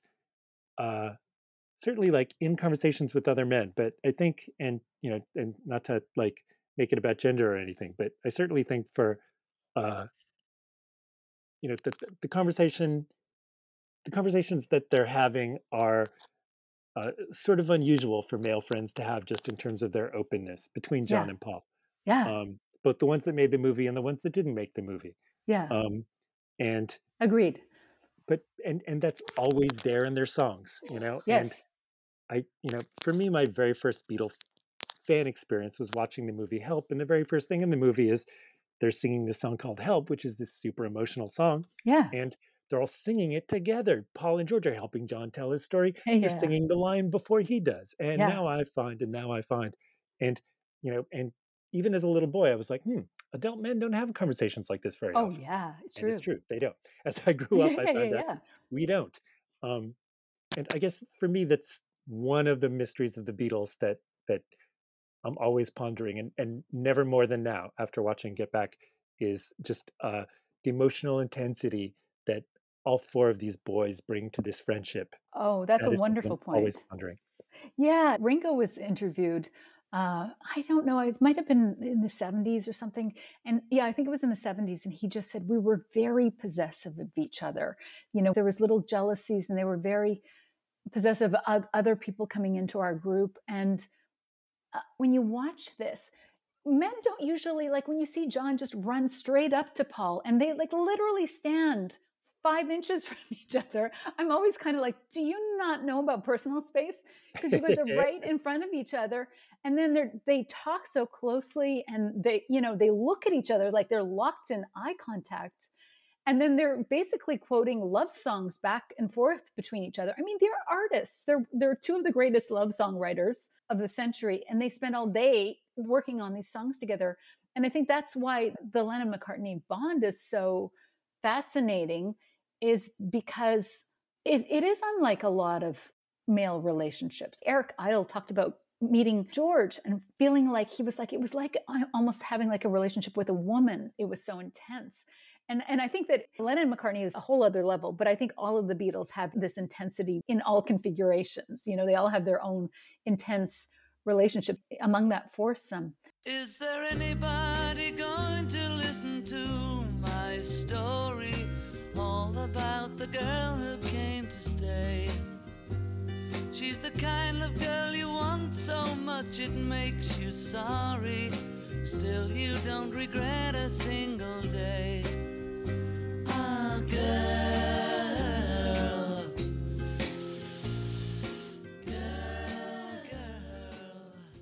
Esther Perel. Do you know Esther Perel? She's like a famous therapist. She talks about the fact that friendships are love stories too. And I think in our society, we kind of assume that there's love stories and then there's like friendships. And I think that great, great deep friendships can be love stories too. And with the Beatles, there is a love story there. It's platonic, Can I quote one of my favorite quotes from you? Yes. Is John and Paul paired off only to find themselves stuck together for life. For John, Paul was the boy who came to stay. For Paul, John was the song he couldn't make better. Song he couldn't make better. Yeah, it's so genius. Because for John, Paul was like, girl, even though girl was maybe this dream girl, it reflects a lot of the way Paul was. It's like he could be describing Paul, right? I always love when John is trying to explain that song and he's not admitting that he wrote it about Paul. Like, Paul is the girl in that song. He's describing every detail of Paul's personality. Oh my He God. could not be more and he is singing very specifically about Paul and this friendship that drives him crazy. And it's really sweet and it's beautiful. And it feels like it's, he's constantly trying to explain what girl is about. It's, I know. we know who it is, I know. I think with John, there is always some kind of a longing for something from Paul. And you're exactly right. Paul's always trying to help John and make him feel better and be there for John. He has such great love for John and wants John to be happy. It's very, Absolutely. very lovely and very, very insightful. Thank you so much. I always wonder too who the song In My Life is about. Like, I Love You More. I always wonder who that's about as well. It sounds like you're pretty sure it's about Paul. It could be. Could be about Cynthia. Could be about Julian. But I think it is. I think that they have this very deep, real connection. And John may not have known it either. There's a lot of songs that I don't think that these guys are necessarily conscious that they're doing this, but I think it ends up that way. I did a whole episode on Egg Pod about Walls and Bridges and the coming together of Lennon and McCartney in this period. It was a really important period and for the two of them. And here's one of the quotes that I wrote down from you that's so beautiful. You say, John announces, we thought we'd do one last number so I can get out of here and be sick. This is a number of an old estranged fiance of mine called Paul. They do, I saw her standing there, their big finale. And then it's kind of ellipsis here, but you can hear John get caught up in the crowd's excitement. It's his night to shine on stage in New York for the first time in years and the last time ever. Why is he doing a Paul song? Why is he making this moment about him and Paul when all anybody wants is to cheer and shower John with love? But in the middle of the crowd, he calls Paul's name. And that is so insightful. Can you just speak to that? It's such a beautiful moment, right? And, this is a little background, like, although everybody knows the story, Paul is working with Elton John, and they make a bet that, if John's Elton John song hits #1, he'll go on stage with Elton John. And he does. And, Elton is so excited to be there with John. Everybody is so excited to have John on stage. And it's so weird that John wants to talk about Paul in It front of is. 20,000 of his closest friends. He says, "This is a song by an old estranged fiance of mine named Paul." And it's so funny that, John doesn't have to do that to get, to get his applause, his attention. And, and also, he doesn't even have to mention Paul. Like, they're going to do "I Saw Her Standing There," but, the crowd at this point doesn't know who wrote Yeah. which song. Yeah. So it's a really beautiful, touching moment that it's almost like he's calling on Paul for strength at that moment. It's almost like Paul is the Mother Mary who comes to him in his time of trouble. Right. Also, just the biographical detail that we know that Yoko was waiting backstage and that this was where they began their reconciliation after their separation. That for John, making this moment about him and Paul is, it's not something the moment demands. It's certainly not something Elton demands or the crowd demands. But for him, it's almost like he's calling on Paul for strength. It's like Paul is the Mother Mary who comes to him in times of trouble. And Yeah. it's a really beautiful moment in the history of their friendship. It really is. I agree with you that there's something about their connection, like knowing Paul is there with him, because Paul was always, to the right of John. But also, I do think that, like, this old estranged fiance of mine, they're not broken up. The fact that he uses that terminology, which apparently he did a lot at that time, suggests that it's not done. I think you were the one that said this, that it's not done. It's permanently potential. And at that point, we know that, John is still thinking about going to New Orleans. And actually, there's another situation where John is talking about his rock and roll album. And then he said, well, it was really interesting because, I started he said, the last song I did was Bebop-A-Lula. And he said, and that's the first song that I did when I met Paul, and that was fitting that it was a full circle. That to me suggests how intricately music and their careers and each other are tied in each other's mind. Like, John doesn't need to be talking about Paul for his rock and roll album, but he does, like, to him, it's a fitting end.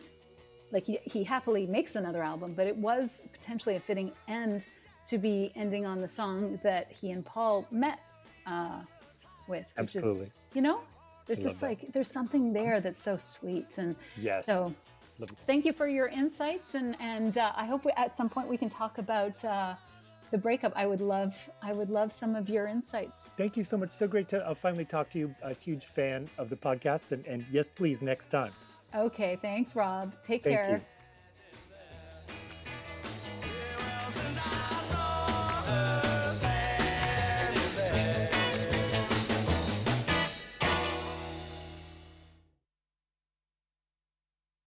Hey Jude, don't make it bad. Take a sad song and make it better. Remember to let her into your heart. Then you can start to make it better. Hey Jude, don't be afraid.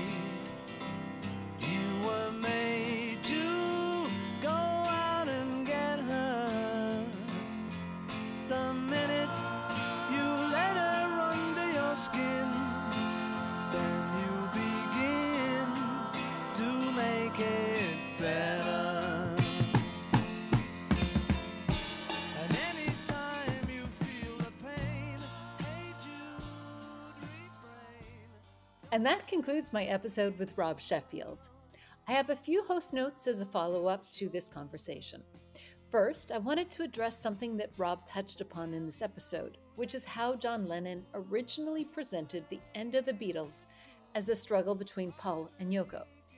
Now, Rob wasn't endorsing this view, quite the opposite. He was suggesting that the Get Back film challenged this take, which I agree with. It's a topic that I have covered often in the Breakup series, as well as with Jonathan Scavron in our Get Back deep dive episodes. So if you want more discussion about this topic, I would recommend those episodes. However, since Rob mentioned it and since I can't quite let it go, I'm going to discuss it again here. So what Rob was alluding to was the original story created by John and Yoko in the breakup period, most importantly and significantly in the Lennon Remembers interview. It's important to note that John and Yoko were brilliant storytellers, and they understood the power of PR and spin. And I think it was vitally important to both of them to present the end of the Beatles as a positive thing for John, and to position Yoko as a better alternative for John. So, this is how they framed things. Presenting the end of the Beatles as an epic battle between Paul and Yoko puts John in the center of the story as the prize, Yoko as the winner and savior, and Paul as the sad sack loser. It positions Paul and the Beatles as conservative and perhaps regressive, and John and Yoko as progressive. But it also removes John from the equation, positioning John as almost an innocent bystander, a genius artist who is willing to go with a more inspirational, creative person. And it makes Paul and Yoko adversaries. Now, this is wrong on so many levels. First, as Rob and I discussed, Paul was not Yoko's adversary. He was very supportive of John and Yoko, and he's the one that is defending them in Get Back. And in both major interviews that Paul gave in 1969, he went out of his way to praise John and Yoko as a couple and to support their art and activism. This doesn't mean that he didn't grumble about them privately. The situation wasn't ideal, but publicly he supported them because he wanted John to be happy. In some ways, Paul backing off to support John and Yoko was used against him in this story. This framing conflates spouses and creative partners. It assumes a level playing field, which it is not. They are not interchangeable. Further, it ignores Linda, who is a powerful force in this situation. John was much more publicly hostile towards Linda than Paul ever was towards Yoko. And most importantly, it removes John's agency and involvement in this situation, which is ridiculous because he was the one that was driving all the action. I think the most destructive thing in this framing is that it minimizes the importance of Paul to John, and nothing could be further from the truth, because the importance of Lennon and McCartney is at the very heart of this issue. I think that all of this drama was John fighting.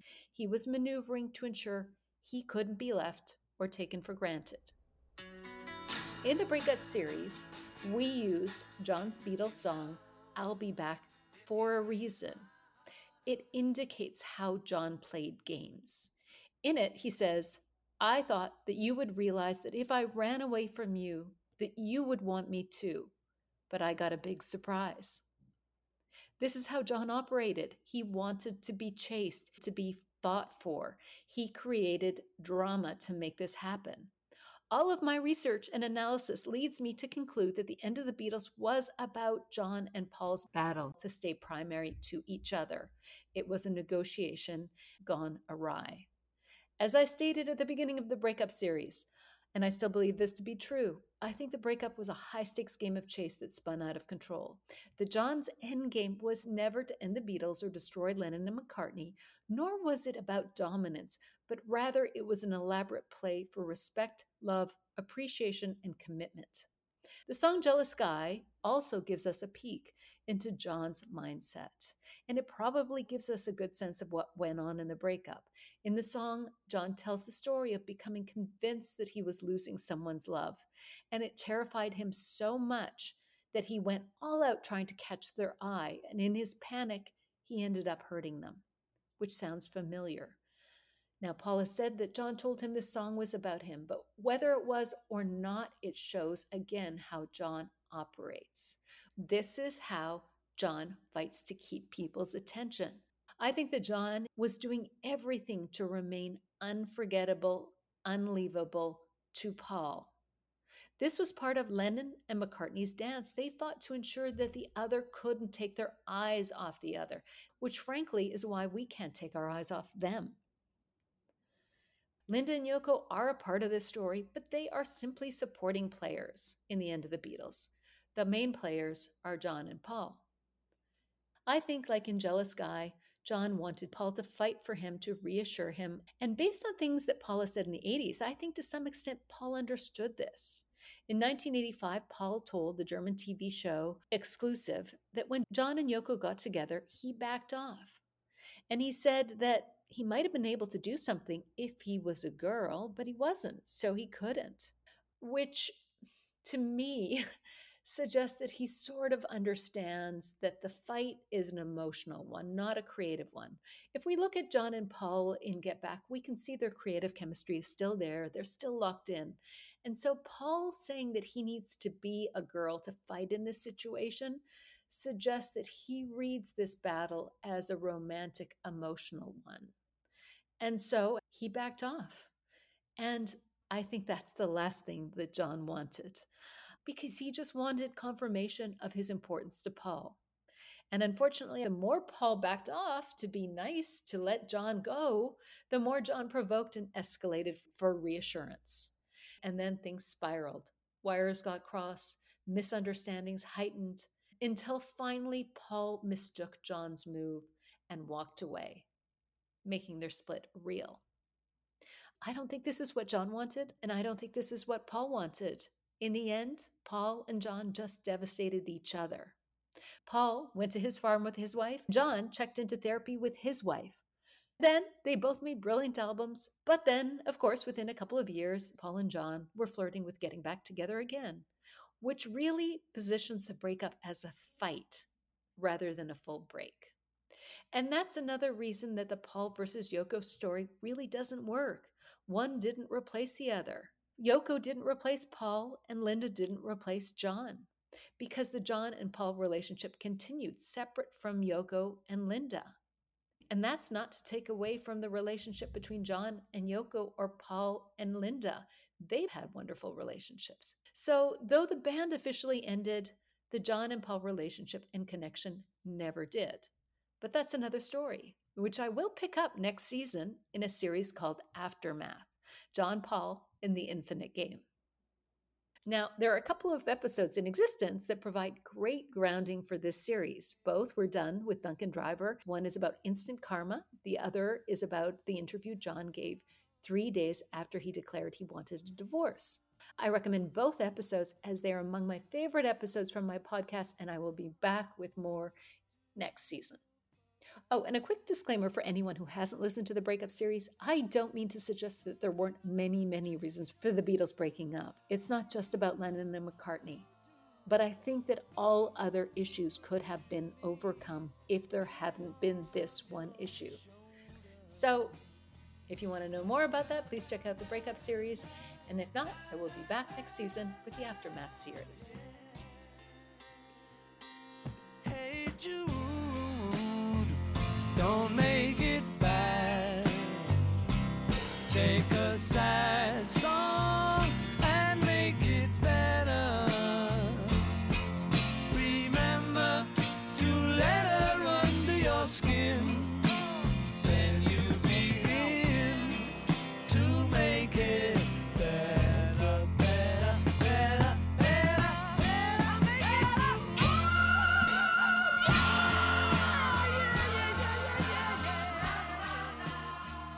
My second host note is picking up on Rob's fascination with Paul and Cynthia's relationship and our discussion about Paul driving out to visit Cynthia after her split with John. As Rob mentioned, it's a meaningful story that goes a little unnoticed or unexplored, and it shouldn't be, because it gives us a lot of information. First, it indicates the depth of Paul's bond with John's family, how he internalized them as part of his family too. Of course, it wasn't all about John. He also had his own relationship with Cynthia and Julian, and I think he adored them both. This anecdote reflects also what a decent person Paul could be. It was a lovely gesture of support to his friend. I love that Paul didn't turn his back on her, and I wish she had had more people support her in this way. Certainly, the other Beatles could have done this, but it does actually highlight the power dynamics of the Beatles. Paul, of course, can do what he wants, but everyone else seems to be a little afraid of defying John. This is what Cynthia wrote in her book, John, and I quote, "It seemed that John had cut me off from not just him, but from the whole Beatles family. The only person who came to see me was Paul. He arrived one sunny afternoon bearing a rose, saying, 'I'm so sorry, Sin. I don't know what's come over him. This isn't right.' On the way down to see us, he had written a song for Julian. It began as 'Hey Jules' and later became 'Hey Jude,' which sounded better. Ironically, John thought it was about him when he first heard it. It went on to become one of the Beatles' most successful singles ever, spending 9 weeks at #1 in the US and 2 weeks in the UK." End of quote. And then she says that Paul stayed for a while discussing how John was bringing Yoko into the recording sessions, and he talked to her about his split with Jane, which Cynthia said he was really upset about, and he joked about them getting married. And then Cynthia continued, and I quote again here, "And I was grateful to him for cheering me up and caring enough to come. He was the only member of the Beatles family who'd had the courage to defy John, who'd apparently made it quite clear that he expected everyone to follow his lead in cutting me off. But Paul was his own man and not afraid of John." In fact, musically and personally, the two were beginning to go in separate directions. So perhaps Paul's visit to me was also a statement to John. So not only did Paul defy John by visiting Cynthia, but he wrote a masterpiece as a result of this visit. And it was so good that John couldn't even be mad. Maybe that had more to do with the fact that John thought this masterpiece was about him. I don't necessarily think their music was going in different directions, but nevertheless, perhaps Paul was sending John a message too, that he didn't necessarily approve of everything John was doing. Apparently, Paul was quite upset when John and Cynthia separated. He even said he tried to bribe them to stay together. Maybe Paul did not want to live in Weybridge with a gang, but I suspect he really liked the safety of their group, and he considered that his family. I think he probably also knew that John needed someone as an anchor to tether him, and I suspect he was quite worried about what would happen to John without that. He was probably also worried about what would happen to Cynthia and Julian as well. One thing that I noted was a little bit of pride in Cynthia's comments about the fact that "Hey Jude" was one of the Beatles' most successful singles ever. It was probably reassuring to her. Being exiled and excluded from the Beatles family, there was a song out there that was a constant reminder that somebody felt empathy for them. To know that she and Julian were the inspiration for one of the Beatles' biggest hits, and she was not forgotten. Anyway, it was a lovely gesture on Paul's part. I wonder if John visited Jane after she and Paul broke up. I can't imagine that happening, which supports Rob's point of view about how unusual Paul is as a man.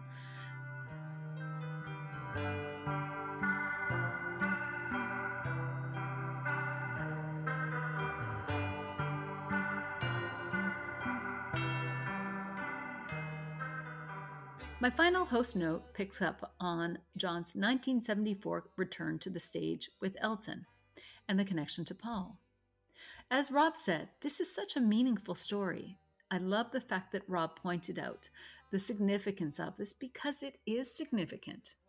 In John's triumphant return to stage, he chose to play a Paul song. He chose to give Paul a shout out. I know the importance of this day is usually associated with the reconciliation of John and Yoko, and maybe that's true, but they had been fully in touch before and after this event. Nevertheless, maybe there was some magic in the air that evening. But that doesn't diminish the importance of the Paul and John story. I think attention should be paid to John's gesture on that night, because it is a meaningful story about John and Paul. John chose to sing a Paul-led song from their early Beatles days, the days that were really important to them as a songwriting team. Even if Elton suggested the song, John agreed to it, and he could have sung anything, any of his big Beatles hits, any of his early songs. He certainly didn't need to put additional stress on himself by learning a new song that he hadn't sung the lead on. So the fact that he did meant that he really wanted to do it. So why did he want to do it? I think there are many reasons, but this was a time when John was publicly discussing how he was open to a Beatles reunion. This was also a time when he was mentioning to various people that he was considering writing with Paul again.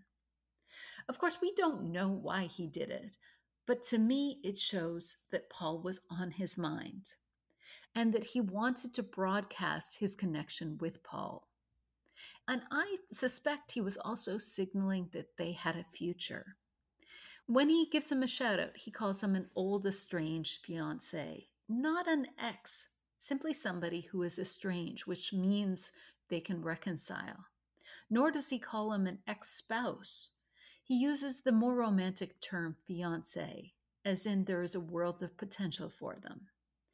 And as I said, I think John rivals Paul as a romantic. And I think John was very romantic about the Lennon-McCartney partnership and about the Beatles as a whole. I loved Rob's point that John was calling out to Paul, and singing Paul's song was an invocation in the way that Mother Mary was to Paul. And I think it was. As Rob said, the audience was fine with Elton and John, but Paul was so bound up in John's musical experience that he wanted to share it with Paul. And let's imagine what this meant to Paul, hearing that John was back up on stage singing I Saw Her Standing There and giving a shout out to him. When John was in center stage, he was making it about Paul as well, which is the way it always was in the Beatles. And this is what I meant at the beginning. It wasn't over or lost. John and Yoko's story continued, Paul and Linda's story continued, and John and Paul's story continued. As will my host notes if I don't end it here. So I will wrap this up right now. Thanks for listening. I will be back soon with another episode, most likely a Hidden Gems episode. Thank you to Rob Sheffield for his wonderful commentary and brilliant insight. I'm sorry it took so long to come out. I was just waiting for the right time. If you're enjoying this podcast, please consider leaving it a great rating or review, or give it a shout out in social media so others can find it and so that it can continue to grow. Also, I have a Patreon account for anyone who wants to support the podcast. Although I have incredible collaborators and guests, this is a one-woman podcast, owned, researched, edited, and produced by me. And so all support is hugely appreciated. Thanks again. Until next time, bye for now. Martha, my dear, though I spend my days in conversation, please remember me. Martha, my love, don't forget me. Martha, my dear, hold your head up, you silly girl. Look what you've done.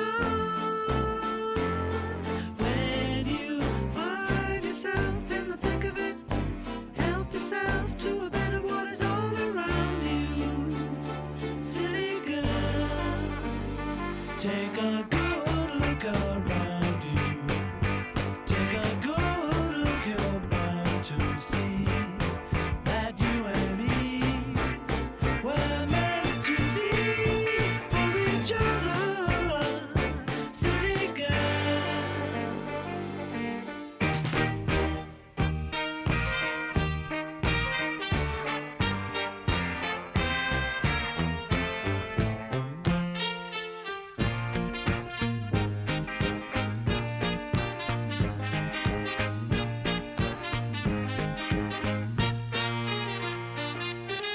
Hold your hand out, you silly girl. See what you've done. When you find yourself in the thick of it, help yourself to a better what is all around you. You silly girl. Martha, my dear, you have always been my inspiration. Please be good to me. Martha, my love, don't forget me. Martha, my dear.